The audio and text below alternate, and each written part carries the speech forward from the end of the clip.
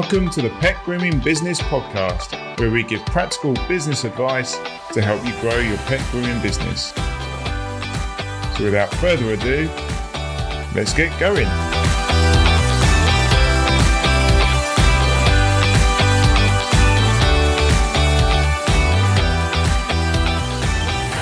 How is everyone? I hope you've all had a really enjoyable week and you're all home from work and finished your grooming for the day.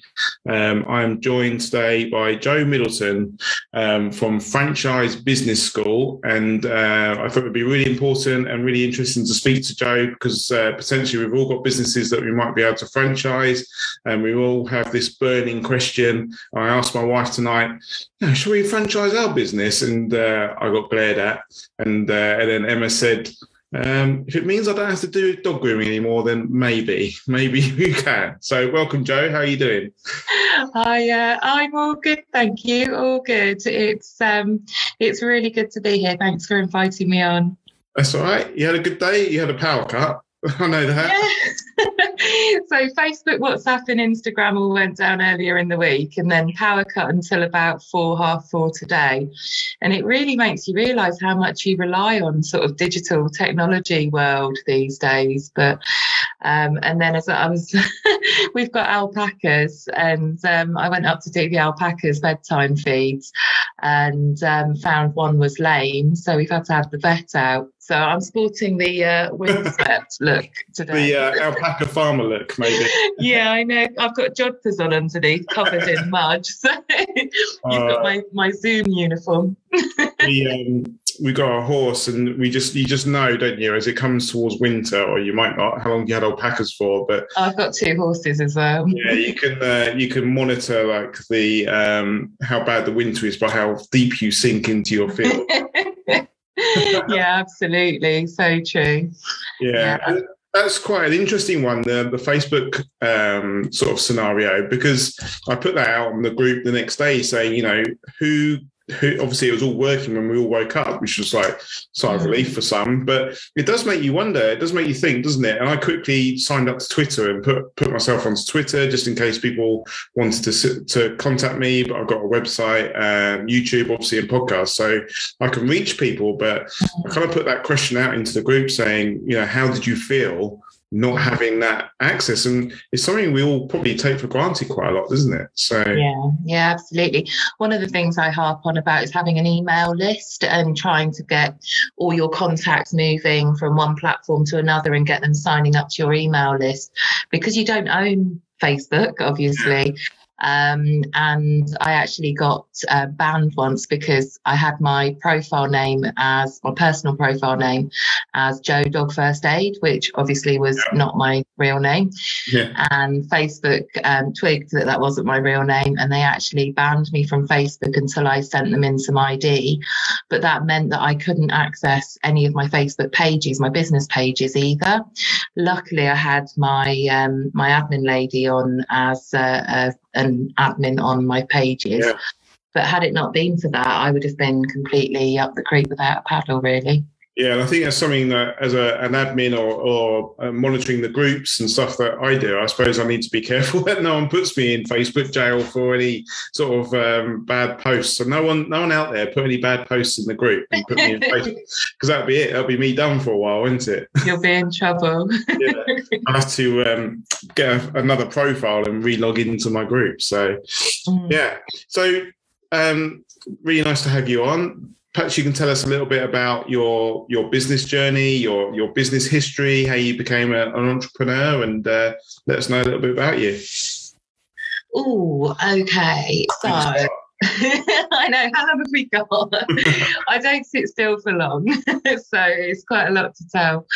I guess firstly, to start with, I've always been a dog nut through and through. I grew up around the show ring. My mum had show nerves, so it was me doing all the handling in the ring, literally showing at Crufts age about 10, because my mum just didn't have the nerve to go in, and did all my junior handling stuff through the Kennel Club and just was a dog nut. We had Belgian Shepherd dog Malinois, but through the junior handling stuff, I showed every shape, size, breed going, and then got paid by breeders to go in the ring and show their dogs as well. And then in my early 20s, I got involved quite heavily in the rescue world. And I have been involved in the rescue world ever since. I fostered, we stopped at 100, but that was like 2013. So we fostered an awful lot of dogs. All our dogs have been failed fosters for the last 20 odd years. And at the moment, unfortunately, we can't foster because our dog has severe epilepsy. To the point that she's actually been booked into the vets to be put to sleep, because that's what the vet said that we needed to do last August 2020. And she has cluster seizures, so she has sort of 20 seizures over 2 or 3 days. She's very heavily medicated, and that's holding her at the moment. Luckily, we asked for a referral to the veterinary hospital for a second opinion before having her put to sleep, and that's how we've managed now 5 months straight fit free. I always feel like I've got to touch wood, because it's horrible. But it does mean that we can't foster at the moment, and we're literally just focusing on making her the most pampered princess in the land. So I went self-employed, first of all, in 1999. I worked with the Chamber of Commerce, business advisor, and started up a virtual assistant business, which was actually before its time, because the world had quite gone digital. So I started that up, and then did that mainly for doctors and students typing dissertations, so not dog related at all. I ran that for a couple of years and then fell pregnant with my eldest, who that sort of scuppered my self-employment journey for a little minute then. And then had a few years out and had another baby, wanted to do something that worked around the children. I had to go back into employment so that I could get a mortgage in that time, and then found myself in a position where I was dropping the children off at a childminder at 7:15 for breakfast, going to work, sitting in a job that I didn't enjoy all day, to pick the children up after they'd had their tea, to give them their baths and put them to bed. And I just thought there's got to be more to life than this. I'm literally sitting there doing something I don't enjoy to pay for a house that no one's in, and childcare to see children that I want to spend time with. You spend all your salary just on the childcare in the end. Literally, you're just working to pay someone else's salary. So I started thinking about what I really enjoyed, and preschool children love their sort of innocence. They're like dogs without the fur. And dogs as well. Dogs, horses, always been sort of a big part of my life. So I did some dog behaviour qualifications, and I launched a pet care business. Mm-hmm. And did some dog behaviour work. Decided I didn't actually like the owners maybe as much as I like dogs. So I did and ran puppy classes with another local dog trainer as well. So the puppy class business is still going. She still runs that. And the pet care business is still going. I sold that in 2016. And then while I had the pet care business, one of my own dogs came back to me on a walk covered in blood. And I just lost it, really. If it had been a human, I've got loads of human paediatric first aid qualifications and I would have known what to do. But because it was my dog, I couldn't translate the skills, and I thought I was going to pass out the field, went for a little spin, and I picked him up, chucked him in the car, didn't attempt to pressure bandage, didn't bring ahead to the vets, loads of steps that I kind of missed out. I literally just chucked him in the car and drove down to the vets. I didn't know if there was going to be a vet there. I didn't know if they were able to see him. I just panicked. And so I went on a dog first aid course. And this is, probably 2011, 2012, maybe, I think 11. And the course was packed, literally jam-packed. And I didn't feel that I got what I needed from it. It was too much.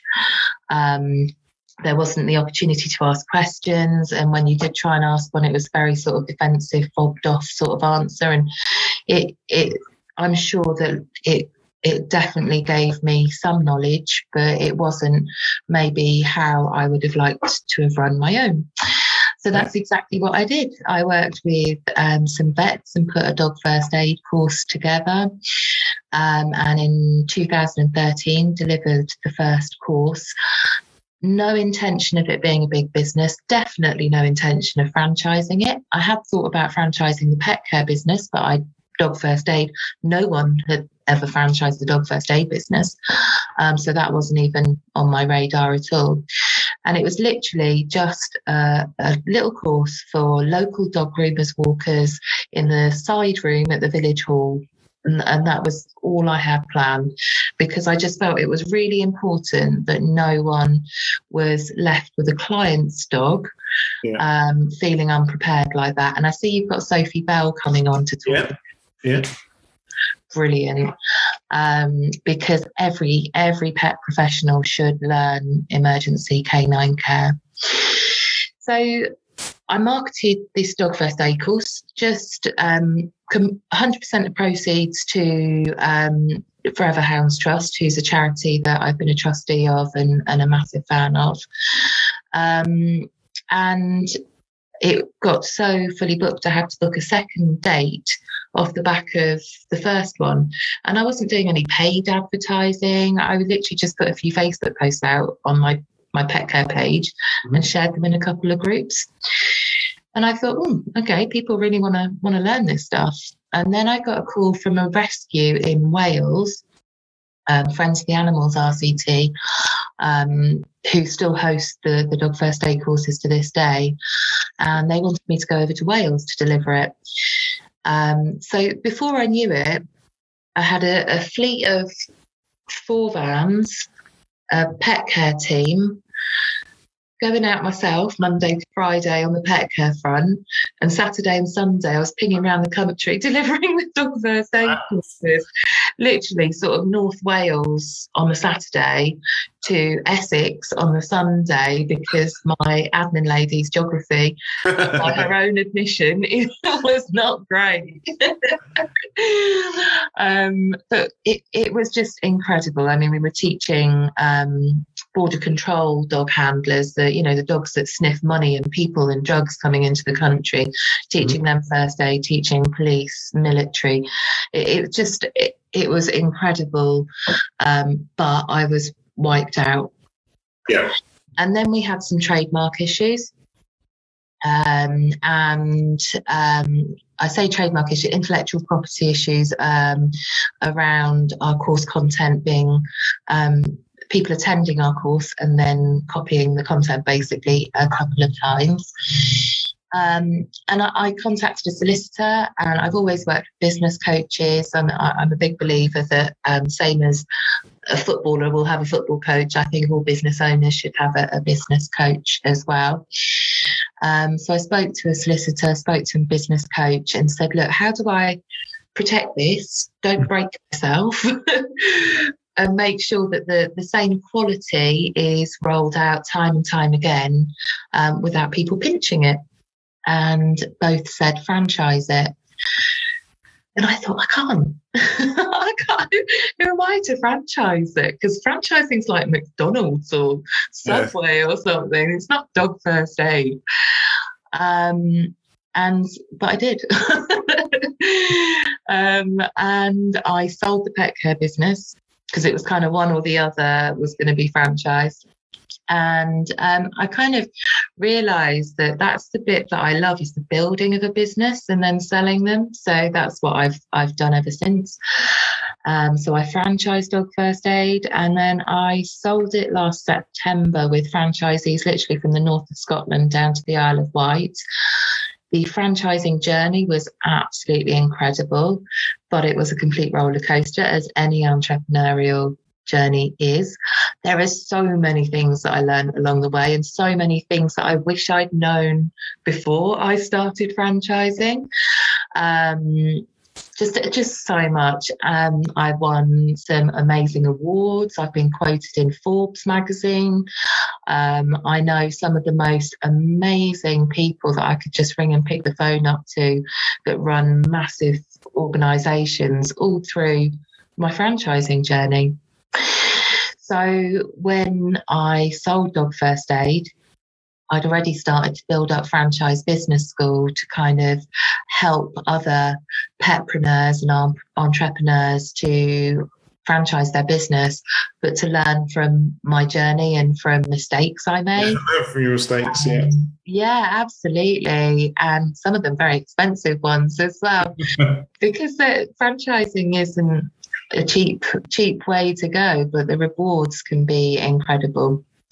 Well, it's should we explain to everyone, and when you say franchise, people might not even realise McDonald's is a franchise, or Subway. I was in Subway at the weekend. I was like, I wonder how much it is to own a Subway. And so maybe we can explain what franchising your business means.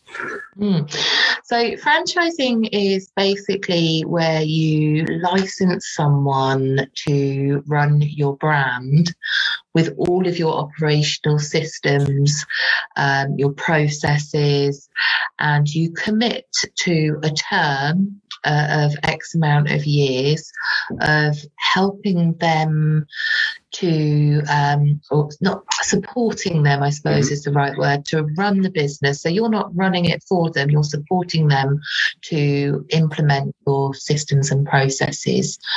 So you will provide them with an operations manual, and you will commit to making sure that what's in that operations manual is the best practice of running your business model. Yeah, so it's not just sell it and forget, is it? It's not just sell it and you support. There's an element of support there from you as well. Absolutely, yeah, because it's in your best interests to make sure that the brand is successful. And I do joke with people that you sort of lay your life down for the brand, but it is all about protecting that brand and believing in what you do. I mean, if you are going to live and breathe that brand and make sure that it's successful on a bigger scale, you've got to be really passionate about it, like I was about about Dog First Aid. And now I run a business that is all about financial literacy with children. Completely different, but it's something I'm really passionate about, because I think that all children should have a financial education from an early age. So no matter what business it is that you're thinking of franchising, whether it's a dog grooming business or it's a pie making company, you've got to be really passionate about it. And I'm guessing that the people listening to this are really passionate about what they do, because they're dog nuts just like me. And when we talk brand, some people might just think logo, but it's more than that, isn't it? It's the business voice, it's the colours, the logos, there's so much more to just a brand. Yeah, absolutely. So it's the look and the feel. It is the logo. Yeah, absolutely. That's part of the intellectual property. And in your franchise agreement that you provide the people coming on board to run your model with, it will actually detail the trademark number so that they have got the right for that term to operate using your trademark. But if we go back to that McDonald's analogy, if you go into a McDonald's in Kent or you go into a McDonald's in Wales, you should have the same kind of experience up to a certain level, because everything is systemized and processes. Can I just clarify a couple of terms that people might not be familiar with? Franchisor is the person who owns the model. So I was the franchisor of Dog First Aid. A franchisee is the person that buys the right to operate that business model, usually within a defined geographical area. Not always. Right. You don't have to give your franchisees a defined geographical area, but it's quite common for them to purchase the right to operate, say, in, I don't know, the AB1 postcode of Aberdeenshire, with a set amount of population and demographics that you know work to operate your business model. So franchisor is the brand owner. The franchisees are the people that purchase the right to operate within there. And they're not employees, they're business owners in their own right. So they will do their own accounts, they will employ their own staff. So they're their own business owners, but under your umbrella. And do they have the same, are they able to use your, obviously they create their own Facebook pages and Instagram and websites, and they just use your branding and your would you have the same copywriter for all of the websites? Or so that kind of goes back to what I'm saying about protecting the brand at all costs. You need to have everything like that set up by head office so that you can jump in if you need to. So if I don't know, I don't want to wish bad on anyone, but if someone got taken out by a bus and you need to jump in and manage their business for them until that situation's resolved, head office has got a level of control over their social media accounts, their emails, etc.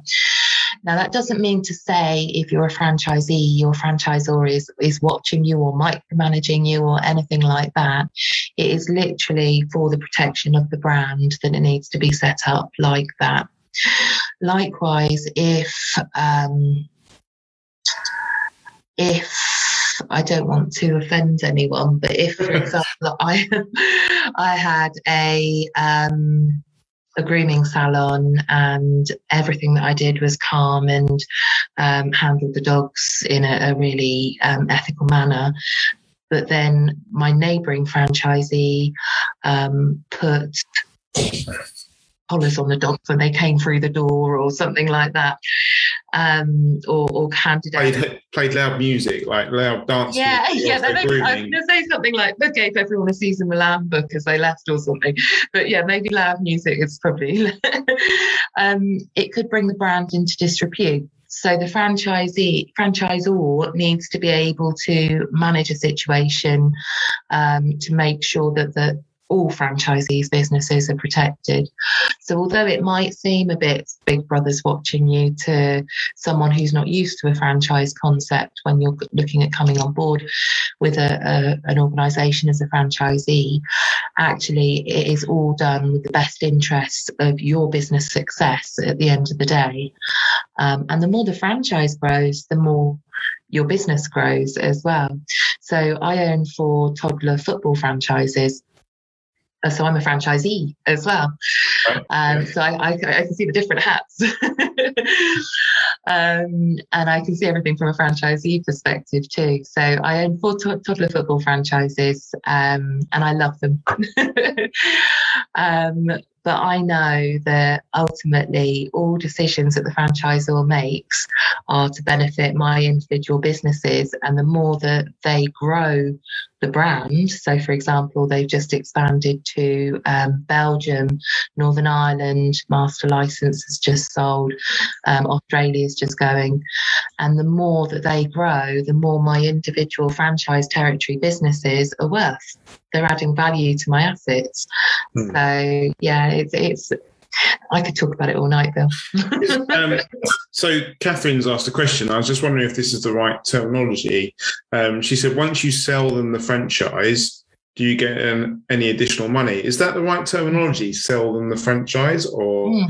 Yeah, so you're selling franchise territories or selling franchise business, and you talk about recruiting franchisees, right.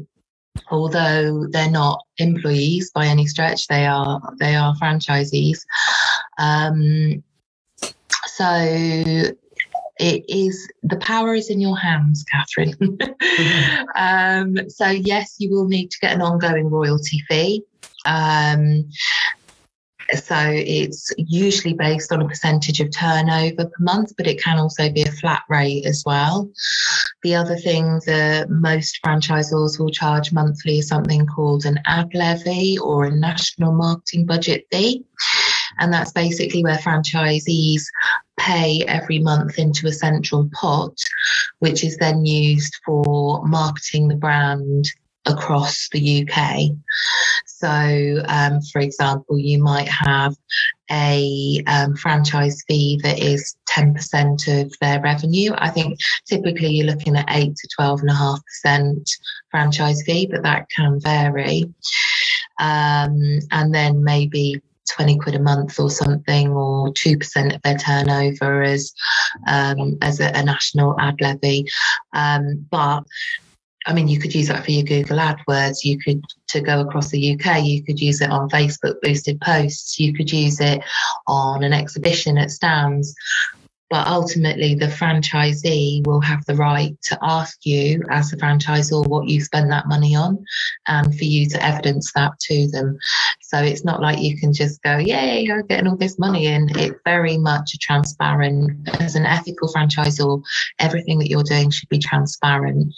And if the franchisee asks to see your ad levy pot, then that's fine. They should be able to access. So I suppose my mind keeps coming back to McDonald's because it's the most recognised and not known about franchise.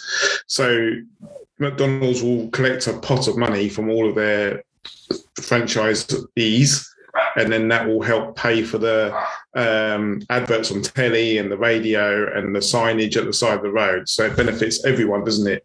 National television and it does. But what you can't do as a franchisor is you provide franchisees with the model, and it's up to them to run them within the parameters that you set.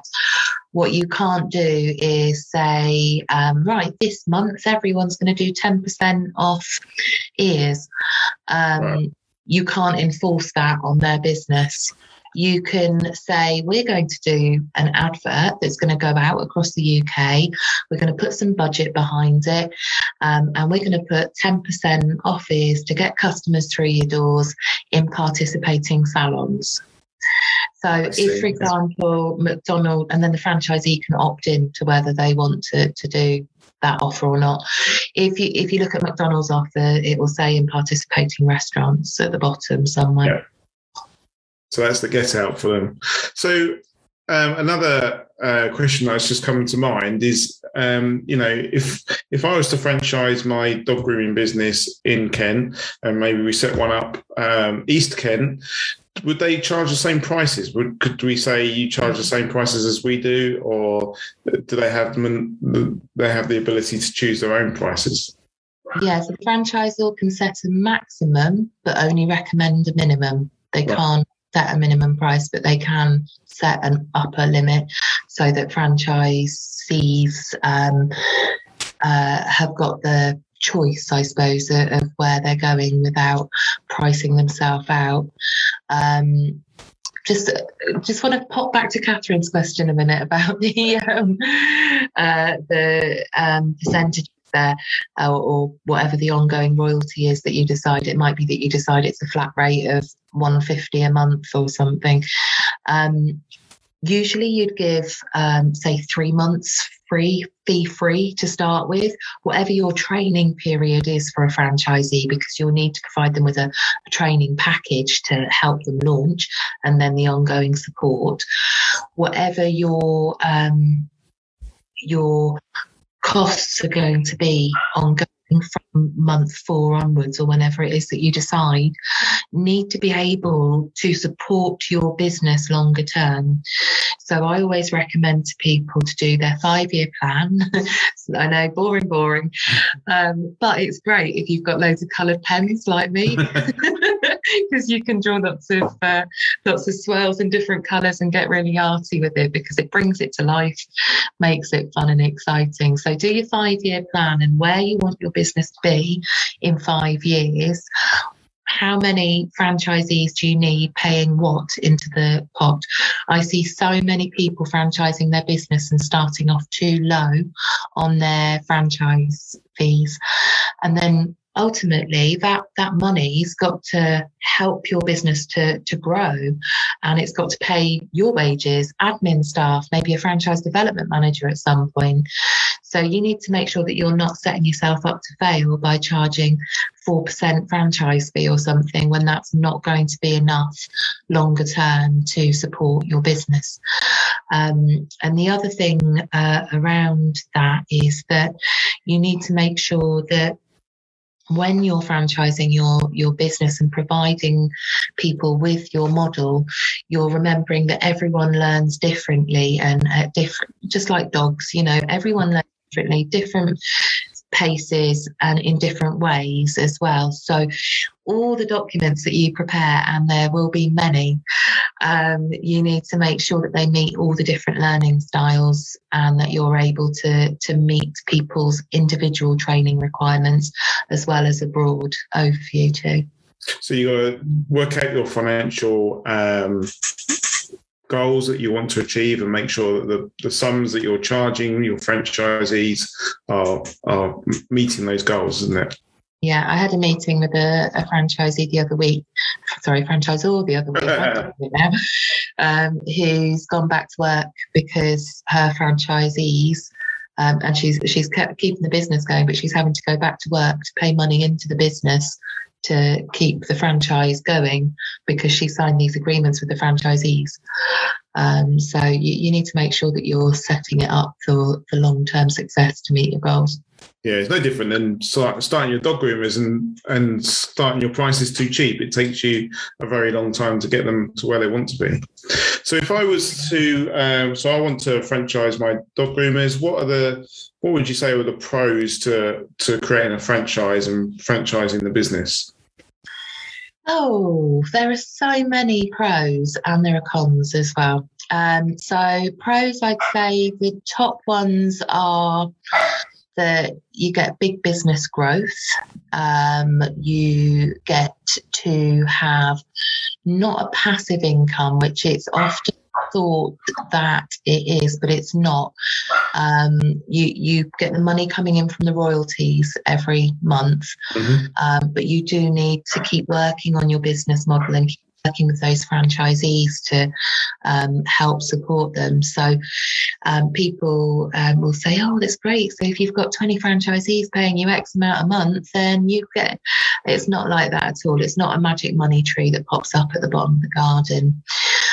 You get to see your baby, your business baby, make a big impact on lots more people. So if you know that your dog grooming salon helps owners to feel reassured that their dog's in safe human hands when it's at the groomers, you can roll that out in a way that the messaging isn't lost. You, like with Dog First Aid, it's all protected.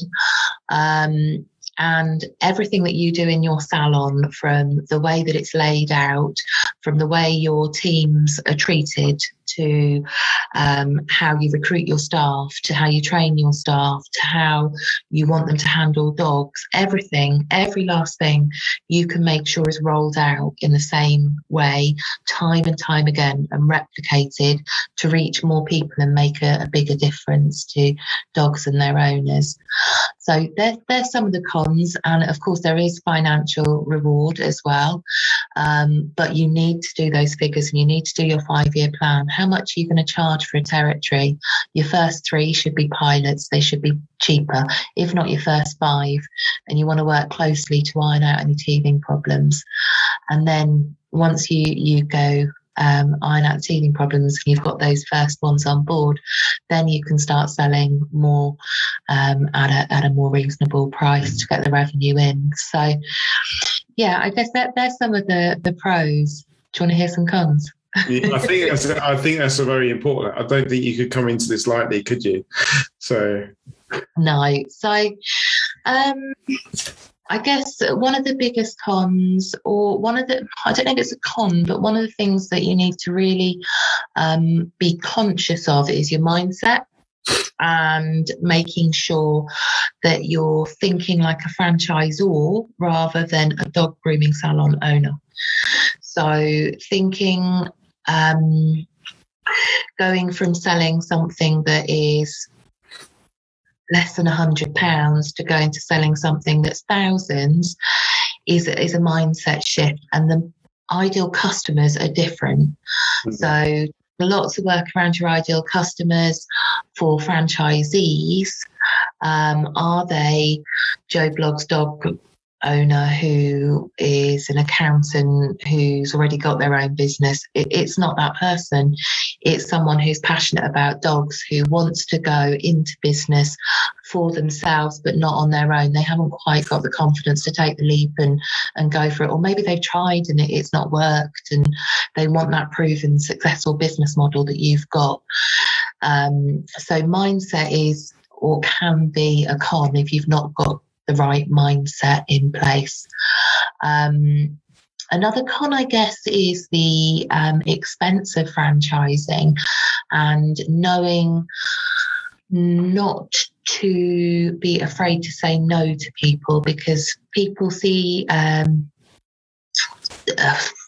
suppose, you're a bit of an easy target as a franchisor. I've been to meetings before where I've had people literally queuing up to talk to me at the end of the meeting, suppliers wanting to sell. And they're lovely people. They're trying to earn a crust as well, you know. But at the same time, you've got to protect the brand at all costs, and you can't go spending money willy-nilly. And if it's not going to be getting a return on investment, then you've got to be really careful, especially at first. Plus, there are lots of franchise consultants who have never franchised the business themselves. You've got to make sure that you go in with someone who's walked the walk and isn't just talking the talk. I was working with a franchise consultant who did me cash flow forecasts to show prospective franchisees, and I sacked him after that, because he gave me these cash flow forecasts, and if I'd given them to people who were going to come on board, I could have had such legal action taken against me, because it was basically promising people they'd be earning like 100 grand a year and stuff, and that's just not realistic for the business model at all. By any stretch. I mean, even in year 5, you're not doing that. It would be lovely if they could, but it would have just set unrealistic expectations to people coming on board. So I guess looking out for sharks, not being afraid to say no, and making sure that your mindset's on point, and working on your mindset and never stopping learning, because we've got to be like sponges. No one knows everything, do we? Never stay still. It is an investment, isn't it, to franchise your business? Yeah, it can be if it's done right. Yeah, absolutely. I hate when I see people set up their business as a franchise and fall and don't make it, because they've put their heart and soul into that, and they haven't. They've been misled somewhere. And I'd say about 60-70% of people that I talk to that franchising isn't right for you. And I'd rather be honest about that up front, and give them some pointers and go away and work on this for the next year, and then we can have another conversation, then go, yeah, give me some money, I'll work with you, and set you up to fail, because that's just it's just not cricket, is it? No, and I suppose that actually answers one of my questions, like, can any business be franchised? Well, perhaps that needs to be rephrased. You know, can anyone run a franchise? So maybe every business can be franchised, but it's actually the person that you might struggle to franchise your business. So I'd say any profitable business could be franchised. you're running a business that hasn't got a profit margin in it, then replicating that and selling it on to someone else is not fair. But, and also you wouldn't earn any royalties, would you, if they're not making a profit? But I think that it is all about that mindset and recognizing your strengths and weaknesses and working with people who complement your weaknesses, if you like, to make sure that you're able to provide franchisees with the full package that they should be getting when they franchise. And so, I mean, I love the franchise world because it's such a win-win. As a franchisee, you're buying into a brand that's established. The franchisor has already done loads of the hard work for you. And you're able to be part of something that's much bigger. Each franchisee brings something different to the table. They've got different skill sets, different backgrounds, and they all bring something different to the table as well. So it's a complete collective. And if you've got, I don't know, if you've got your dog grooming salon at one end of the road and you've got a competitor a couple of 100 yards away, you're not going to go along and knock on their door and sort of say, oh, so how do you get your customers then? And did you pinch Joe Bloggs off me? And it's competition.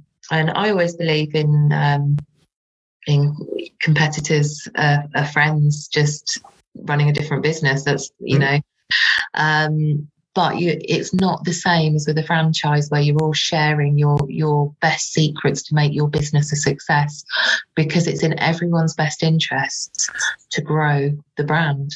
So it is a really unique feel. Yeah, and when you grow your brand, you know, and again, we know McDonald's, you can just go anywhere and you instantly recognise, and your children bug you and ask to use that brand, don't they? And that's what you want with your franchise, I suppose. Catherine was asked, for each franchisee, do they set everything up themselves based on your model, or do you have to provide equipment and other things and just train them? And just to add to that, do you go out and find the buildings or provide the vans or the trailers for them to operate in? So again, the power is in your hands. However, with that whole protecting the brand element in mind, I would say that you would provide a spec for the salon, minimum sizing, exactly how you want it laid out, etc., etc. At least the first few, I'd be going out with them and helping them, but ultimately it would be their responsibility to source the location. I'd also have in my operations manual around how to negotiate on a lease, what minimum terms you want on that lease, what break clause you want in there, etc., etc. Just everything that you've learned about running your business, document it, get it down on paper, and then remember about all the different learning styles that I've been talking about as well. And make it almost like a dummy's guide to running your business.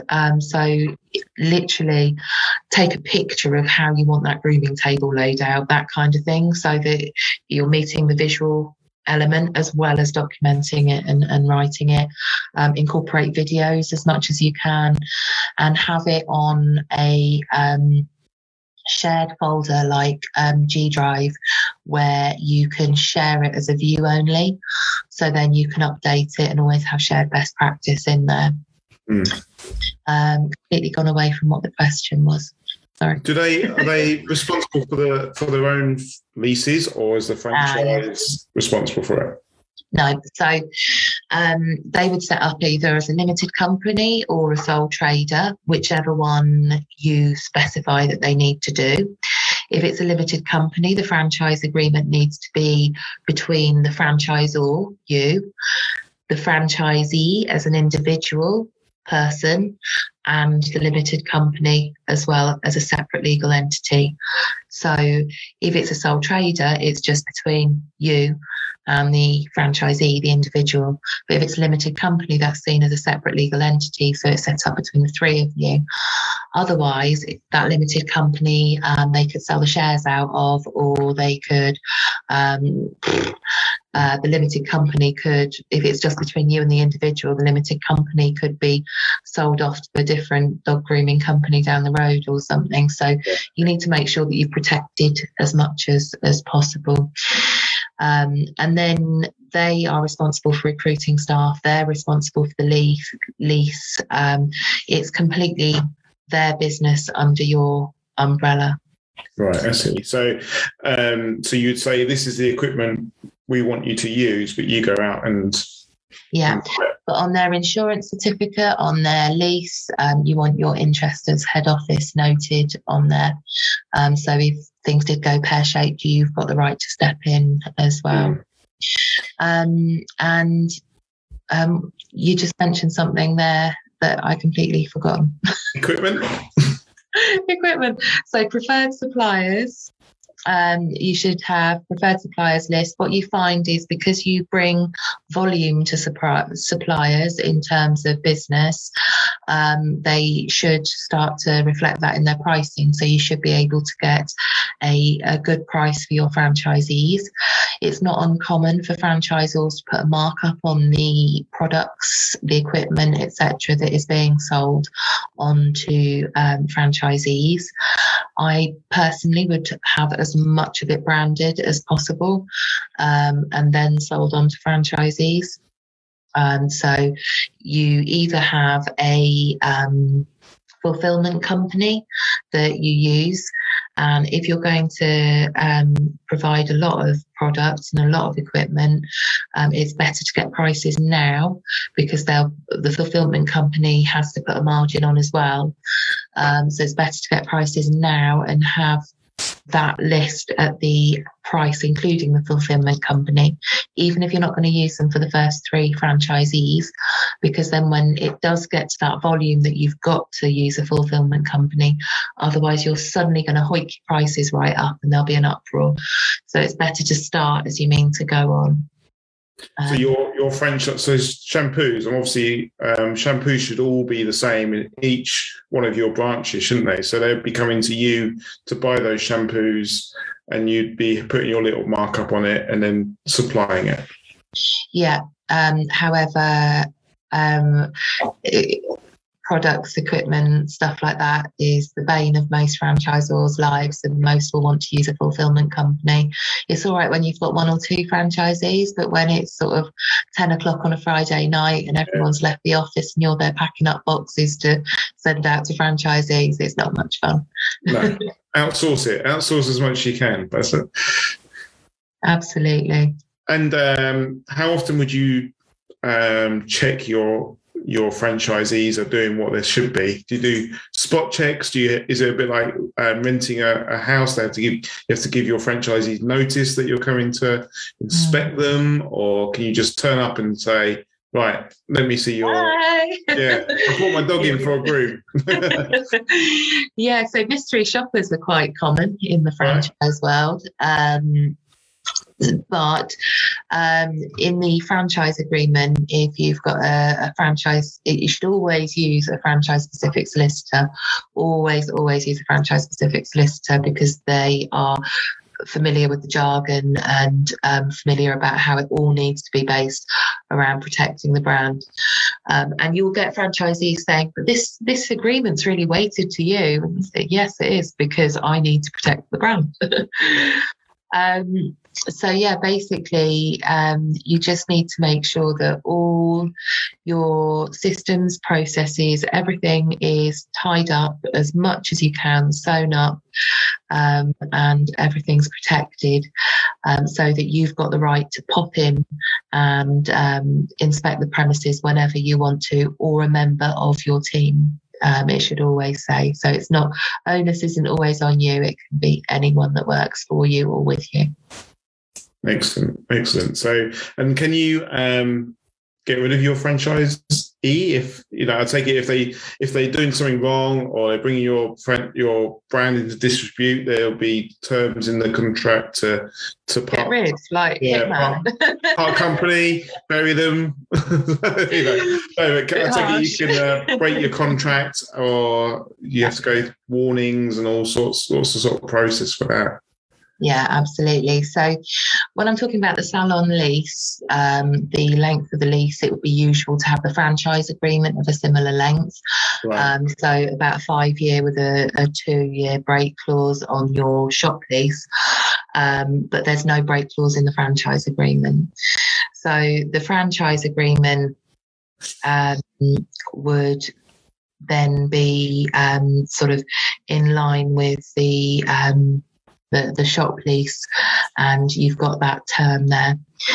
And I've forgotten your question again, Bill. Obviously, it's too late at night. How can you sack your franchisee? Oh yeah. How can they get out of there? I've heard terms where they sell their franchise and stuff like that. Yeah, so any good franchisor will support their franchisee at every stage of the journey, whether that's their exit strategy or not. I always encourage franchisees to have an exit strategy, because I think you should always build your business to be an asset. However, most franchise agreements will detail in there that you can't sell it unless you're in full compliance with all the terms of the agreement. So if you've not paid your franchise fees, if you've had 3 customer complaints that month or something, and brought the brand into disrepute, like you say, then they wouldn't be able to sell the franchise on. There are terms in the agreement around right to sell, and there are terms in the franchise agreement around termination clauses.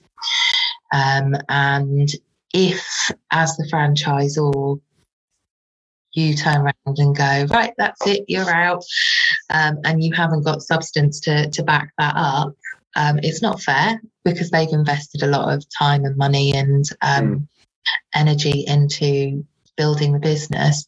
But also it could land you in hot water legally as well. That said, if it is something really serious and you do need to terminate their agreement, you need to make sure that your solicitors included something in your franchise agreement to enable you to do that.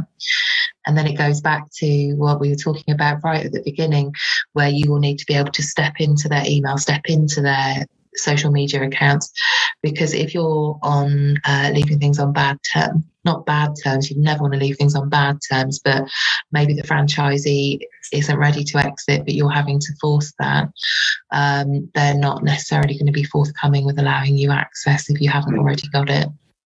Yeah, so you need to take charge of that quite quickly as well, so the damage causing you more damage as well. But yeah, and be able to contact their customer list, etc. as well. So, this isn't something you enter in lightly, and you talked about a lot about your mindset towards doing this. How does your business help people that want to go into the world of franchising? Well, I start off with a sort of half-day session around why do you want to franchise, what the pitfalls are.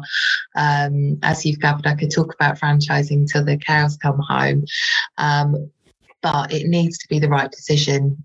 No one should jump straight in and go, right, I'm going to franchise my business, and it needs to be the right decision for you. So I do that half-day workshop, and then at the end of that, have a one-to-one with everyone and just go through whether it is the right decision or not.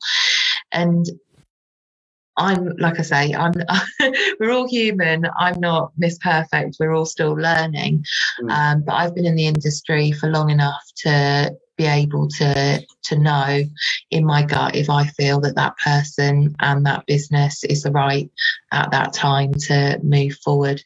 And if I'm wrong, then I'm wrong, and someone else might want to work with that person. But I would rather be upfront and say. And then once we've gone forward from that, and like I say, about 70% of people I will cut at that point and say, actually, no, I don't feel this is right.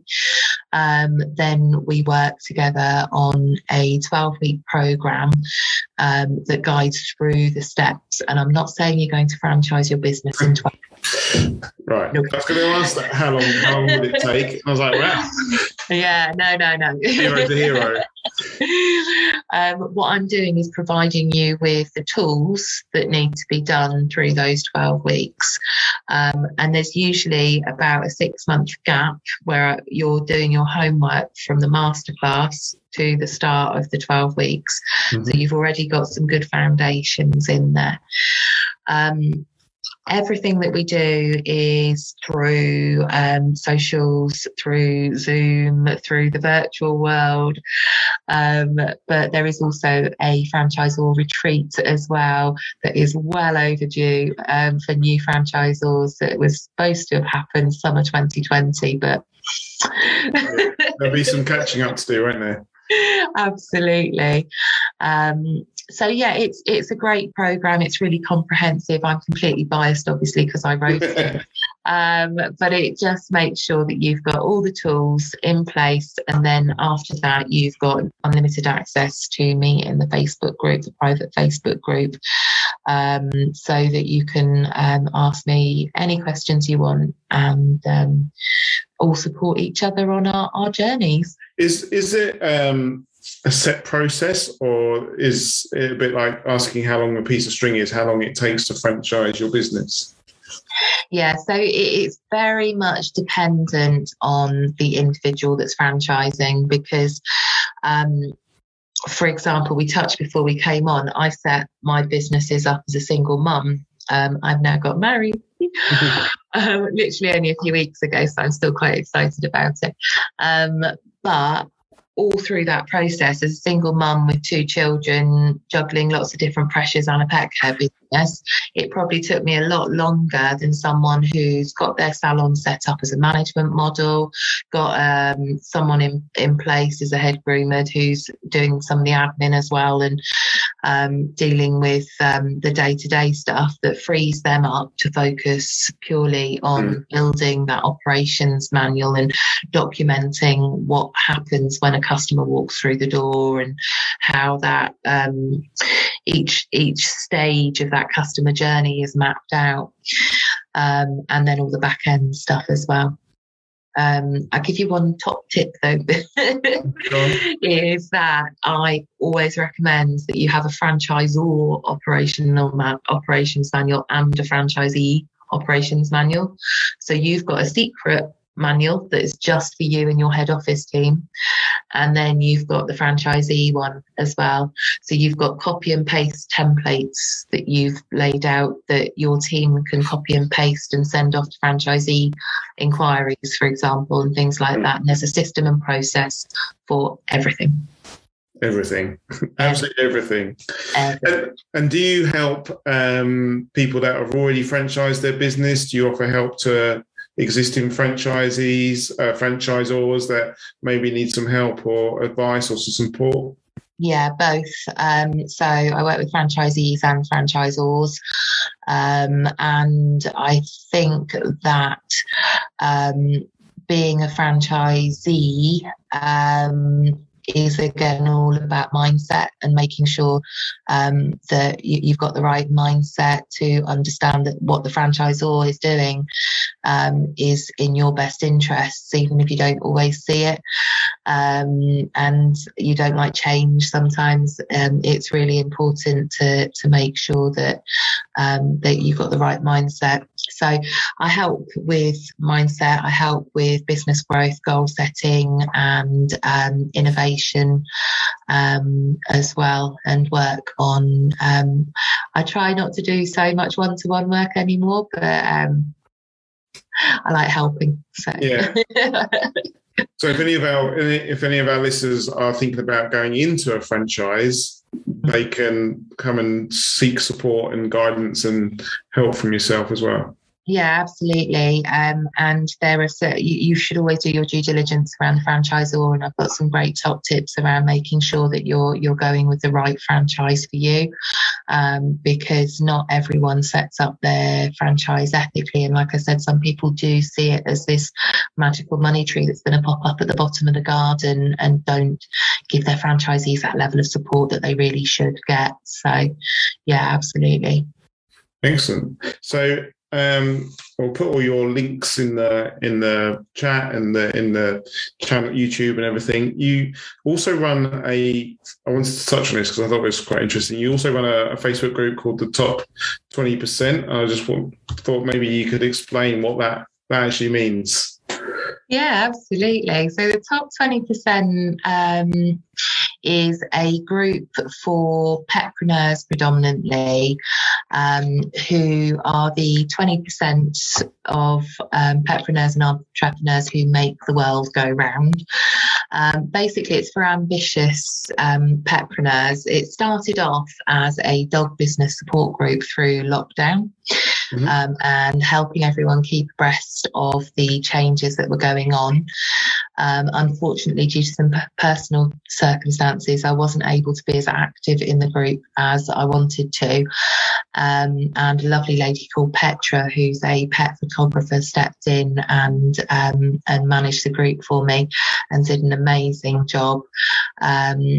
So when lockdown ended, when things sort of started to go back to whatever this normal is, the group started to quieten down, and we weren't getting as many people joining, and not as many people posting. And Petra and I had the conversation around, well, do we just close the group? Do we just stop the group? And decided actually to give it a new lease of life, because we've got some amazing people in there, and make it the top 20% of petpreneurs and entrepreneurs, because a lot of the entrepreneurs are suppliers to the business rather than pet businesses themselves. Mm-hmm. And it all comes from Pareto's principle. I don't know if you're familiar with Pareto's principle with the 80-20 rule. You're going to have to explain it. So basically 80% of outcomes come from 20% of input. So for example, 80% of your marketing will get you 20% of your customers. 80% of your customers will bring in 20% of your revenue. So 80% of your work will bring you in 20%. So it just, everything, you can apply the 80-20 rule to anything. It's not an exact science at all, but it just makes total sense. So I believe that 20% of business owners make 80% of the world go round. So the top 20% was born. So yeah, that's the top 20%. Come over and say hi. I thought it'd be interesting to explain that for the listeners. So, and have you got any? What's the plans for 2021, 2022? You know, you're growing the franchise business school and. Yeah, so I've got Wizzy Woo's Kids Clubs, which is the financial literacy for children. We're partnering with some amazing schools at the moment, doing some amazing work in delivering financial literacy training to 4 to 11-year-olds, which is just so important. And, you know, how is a 6-year-old supposed to understand how you're paying for your shopping when you're just dabbing a bit of plastic on a pad and walking out?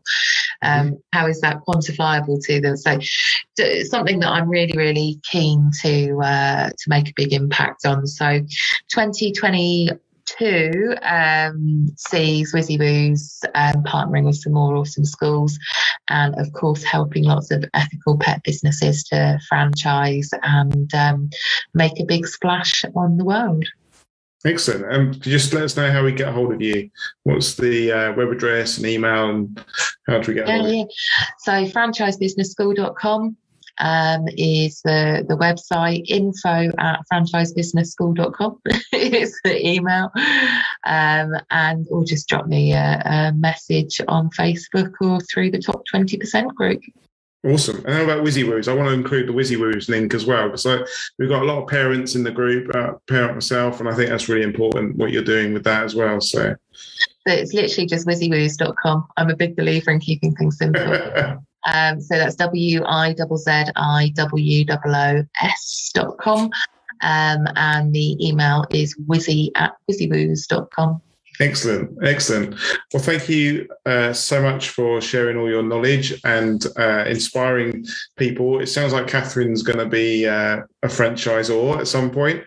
She's with the questions that's going on in there, so maybe that's something that she's thinking about.